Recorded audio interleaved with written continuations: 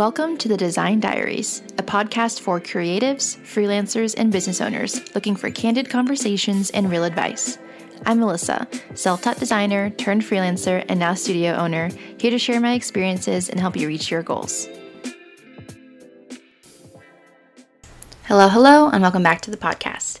Today we're going to be talking about getting clients that you actually want to work with, aka those clients that are just a dream to work with, to collaborate with, and that just fit all of your check marks on your list. So I could just say, work with dream clients, work with clients that align with you, and that's it. But that would be like the worst piece of advice I've ever given on this podcast. That kind of thing is like way easier said than done. Like, I don't know anybody who just decides one day, I'm going to work with a dream client and then just does it. It takes work and it takes some strategies. And that's kind of the point of this episode. I want to help you get to that point. And it's going to take a bit of work. I don't want to promise some sort of instantaneous strategy miracle where you do X, Y, Z and you're going to get the end result and you're going to get only dream clients from here on out. That's not what I'm promising at all. However, I am going to say that these are some tips and some different strategies that I've used in my own business that over time with consistent effort has definitely reaped a ton of benefits for me, and I hope will help you get a little bit closer to working with those clients that are perfectly suited for your business. I do want to mention super quickly, if you want a really comprehensive look into different strategies that I use for finding clients and for finding those well-aligned clients, I would recommend checking out my website and looking at my Finding Clients workshop, just because that's like almost 2 hours of just full breakdown of strategies. There's different methods in there and I answer questions and XYZ. So if that's something of interest and that you're needing right now, I'd recommend that as a resource in addition to this episode. But let's move on. So I'm going to try and keep it quick because I have a lot of tips, and let's just rapid fire. So the first one is 1, make your concept projects / designs relevant. And what that means is it's really important that any sort of concept project, so like a passion project that's like a fake sort of company or just a fun design that you're making, it needs to match the type of work that you want to keep doing in the future and also match the type of work style that you like to do. So what I mean by that is you need to make sure that all the projects you are designing or anything that you're designing, it's acting almost as like a billboard for attracting potential clients. If you're making concept projects or you're making designs that you don't really want to do in the future, it's a waste of billboard rent, essentially. Because what you're doing whenever you're making work, you're putting in the time to make those designs and to publish them and promote them, is that you're essentially doing some free advertising for yourself.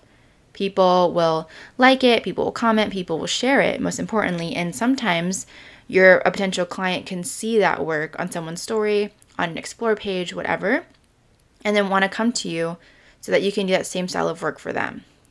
The issue whenever you create work that you don't want to keep doing in the future is that you're potentially making a false advertisement for people who aren't aligned with you to come in contact with you. So to make sure that you are getting only the best inquiries and getting people that are well aligned from you at the get-go, you want to make sure that the design work that you are promoting, that you're publishing and putting out there on social media, on Pinterest, on your portfolio, matches the type of work that is aligned with you as a designer or creative. So that's my first step. Always make designs or concept projects that are fitting with your business. So it doesn't mean that you need to do all the same style all the time, or you can only do like the types of products or types of designs for industries that you're in. It just means that you need to make sure that whatever you're making at the moment, you need to be okay with potentially doing a repeat project like that in the future. So just a side note, and that's a tip that I think is super important. Another thing is to not advertise projects or designs that you don't want to keep doing. And this is different from my last tip because my last tip is centered around like concept projects or designs for fun. You need to make sure that those are well suited to your business. But sometimes you get clients that aren't, super matched with your style, or maybe it's like an outlier industry and you decided to work with them, because we got to pay the bills, and that's fine. But if you don't want to keep getting clients like that, don't promote that work as much. don't be publishing or don't advertise the end result of that project, because the fact of the matter is that any work that you're putting out there kind of acts as like a signal, like a magnet to similar sorts of projects and people. And so if you're working with a client right now that isn't necessarily the type of work you want to be doing, totally fine. I just recommend not promoting it as much on your social media or on your portfolio or your website, just because there's a chance that someone stumbling across it might think that's the work that you do want to do and will come to you for it. So just a small tip. Another one is about content. And so I talked about content in my last episode, talking about what a sort of monster it is to make content and how much effort goes into it and how it can be like really anxiety inducing. Here's another thing that might add some stress to your plate that I hope doesn't actually, and that's making content suited for the right type of audience that you're trying to reach. So I get a lot of questions about like, why do I make reels or why do I make TikToks that are like relatable memes for other designers or for other creatives, because it's not going to get me any clients. And I get that. That makes total sense. However, I actually have two target audiences for my personal business. And one of them is clients, like small businesses, entrepreneurs. But then my other audience is actually creatives, because I sell courses, I have this podcast, I have templates that I sell. And in some ways, like, I just want a community. And so for me, my target audience is the two groups of people. One that's a bit more profitable than the other, obviously, but I have two different audiences. And so actually, like, some people may question, like, what even is the purpose of making reels, because they're not going to bring you any money.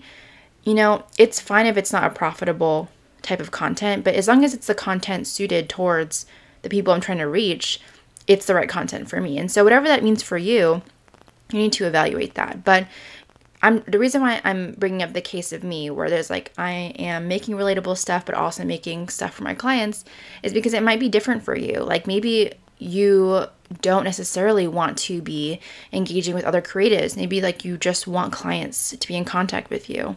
If that's the case, I think it's important that you kind of limit the amount of designer focused content and do more like small business content, making content that's going to show up on their For You page, on their Explore page, on the stories of people who they follow. And so you need to do some kind of introspective thinking about your target audience, what types of accounts they follow, where do they frequent, what social media platforms are they using, and get on those platforms, because you don't want to necessarily just be doing what other people are doing because it's working for them. You want to make sure that whatever content that you're taking the time to create and whatever platforms that you're trying to grow on are the platforms that are going to get you in contact with the people that you actually want to work with. Because if you don't want to work with other creatives, there's a chance that you shouldn't be making content for other creatives. So just something to think about that I really think could be probably the most important tip that I give you in this episode. Another thing that it may or may not be helpful for you, but it was super helpful for me, was partnerships, and partnerships with creatives that don't overlap in expertise.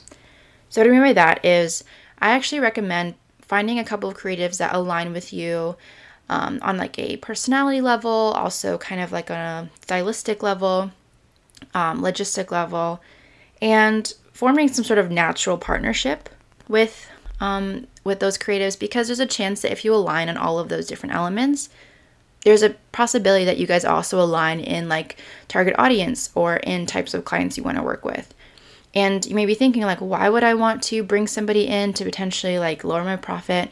But the chances are actually that whenever you expose yourself to like your partner's audience, you're going to reach people that you never would have reached on your own, and then vice versa for them.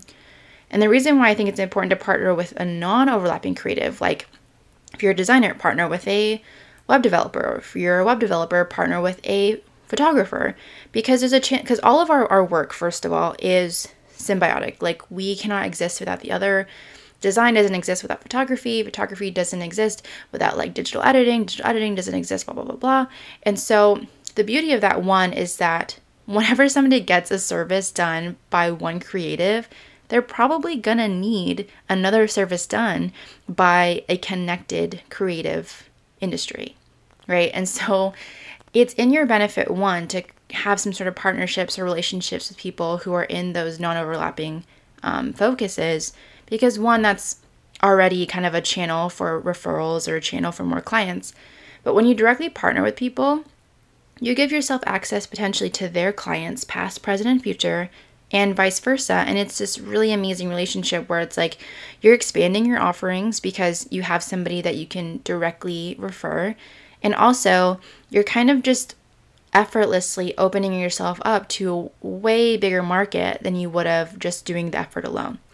So that's something that I really recommend, especially if there's a creative that is currently working with a client that you really want to work with. There's a potential that if you scoot on in there, that you can even get onto the project in an instant, right? Because they might need you, or they might be looking for somebody in that moment. So that's a tip that may not be enticing to you, depending upon whether or not you want to work with people, but it's something that has really, really helped me. So my last and final tip is to pitch to potential clients in a non-cheesy or gimmicky way. And so here's what I mean by that.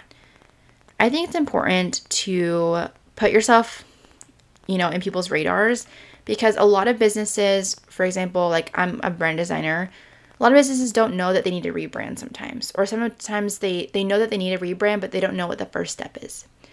So what I do is I like to put myself into the radar, into the vicinity of businesses who might be in need of my services, whether they know it or not.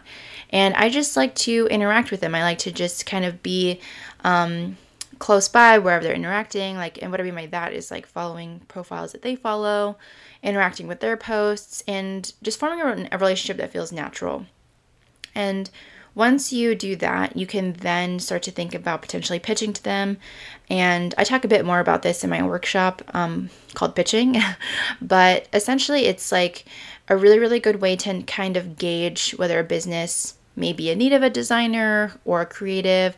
And it's a good way to kind of stand out from other potential creatives who might be pitching to them as well. Because if you have like a long-standing relationship with them already, or like they recognize that you like their posts and they recognize that you comment on their posts, you do stand out a lot more, because it's like it seems like you care about their business, like you understand their business, like you've been around for a while, rather than those like really kind of cringy cold DMs that no offense if you do that, but I don't think that they work very well. So that's just another thing. Like, I don't want to use the word pitch, because like pitch has like a weird like door-to-door salesman vibe to it, but I would definitely recommend putting yourself out there and engaging with potential clients that you really want to work with, because you never know. Like just a small anecdote, like I worked with Twin Flames this past year, and if you don't know Twin Flames, there's a really awesome YouTuber duo, Keaton Milburn and Nat Braun, and they created a clothing company called Twin Flames, and they launched their clothing lines, I think, in like 2019.